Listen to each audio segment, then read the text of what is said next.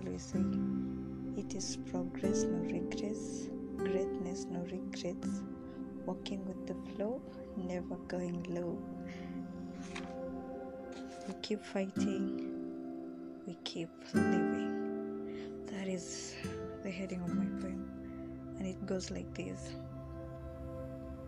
It is a constant swift, a roller coaster that leaves me with bruises. I don't want the bruises to ruin me, because I like it when my heart is free from poison, the poison of hurt and constant consternation. Are my days gonna be better?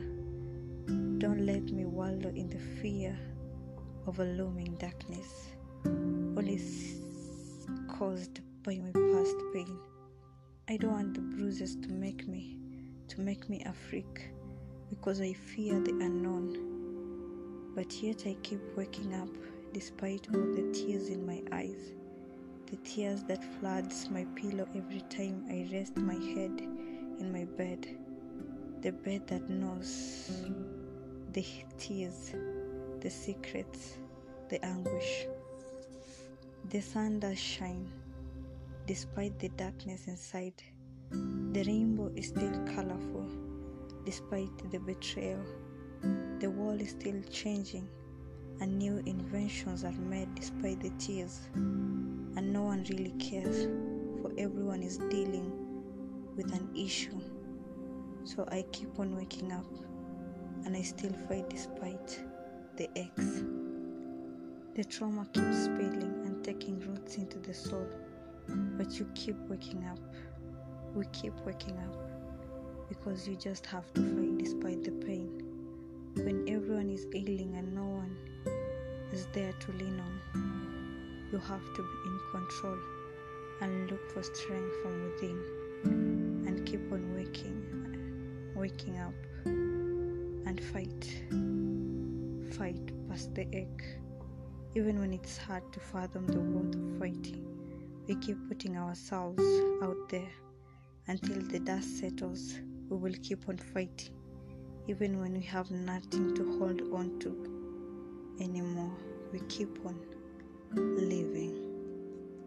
Before I end my podcast, I think I should give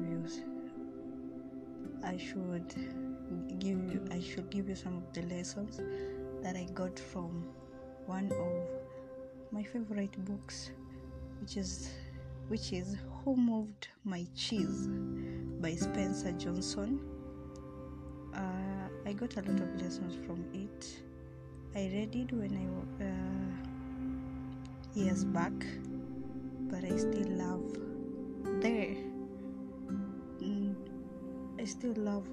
the lessons. And some of the lessons is like this. For some, finding the cheese was having material things. For others, it was enjoying good health or developing spiritual sense of being. The first lesson is don't get too comfortable after finding the cheese. You might find it's over, and it will prevent the occurrence of harming and hoeing. So don't just get too comfortable when you get there. Number 2, closing your eyes and ears from reality of change is not a solution. In fact, it is a problem. Number 3, open your eyes to solution. Stop shutting yourself from seeing the possibilities. Number 4, don't think just because you are smarter or bright and talented, you are entitled to success and greatness. Even those who may seem to lack anything may get ahead and defeat you if you don't really take care.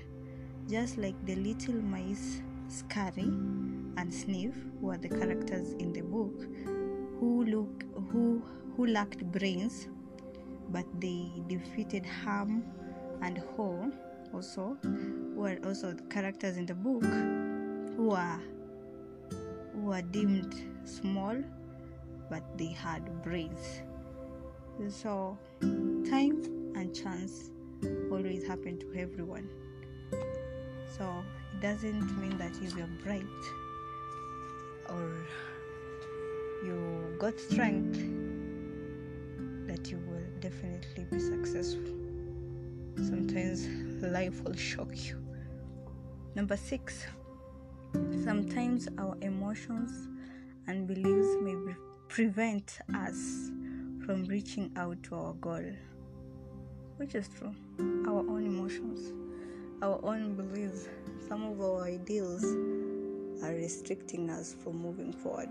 So check out your ideals and your values. Number 7, fear of failing and being drained out by failure may hinder the big picture and paralyze growth. Me, I've also been a victim of fear and failure, and there are times which it did really paralyze me. That's why I didn't feel like moving on. So fear can be one hell of a traumatizing thing, and it can stop you from moving forward. If you don't get past the fear of failure, you will get paralyzed. And take life as it is. If you fail today, just know there is tomorrow. There's an opportunity to learn. Take failure as a learning process, not as a traumatizing situation, because it can paralyze you. Number 8, failure can give you nightmares if you fail to move on, which is very true. It can give you trauma. Traumatic experience can stop you from moving forward. So forge ahead. Forget about the past failures, but learn from them. Number 9, refusing to move or to go with change. It is not enough to do an activity. It is important for one to become productive. Ho was beginning to realize the difference between activity and productivity. This is about busybody. You can be someone who is always busy, but it doesn't lead to anything. As in, at least you should have an objective so that you can become productive. In a way, I'm also learning. When I'm talking to you, I'm learning. Number 11, doing something over and over again without finding another alternative results to failure. We have been told about that over and over. I am not trying to motivate. I am just telling reality. Like some things, if it doesn't work out, I think it's time to change or give up that mode or method. Sometimes know when to give up. Number 12, your friends may want you to stay back with them in a comfort zone in waiting for cheese instead of pursuing the new goal, the new cheese. So sometimes your friends can hinder you, or your relationship, meaning your whatever, may hinder you from moving forward. Always look ahead, because the new cheese may expire. Things change so fast. It changes so fast. In a blink of an eye, things change. So learn to forge ahead, look forward, look for the new cheese. Number 13, you need to visualize the cheese. That's when you will get the driving wheel to get to the cheese. Visualize, like have a vision for yourself. I know it's kind of hard having a vision board. Sometimes you feel like you're actually doing the opposite of what you're visualizing in your head. But a day at a time, and then those small progress that you make, those small changes that you make will add up until your vision becomes fulfilled.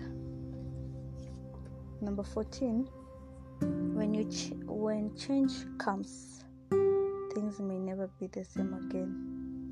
Life moves on, and so should we. things change. Lives move slow, so don't be stagnant. There are 4 generations.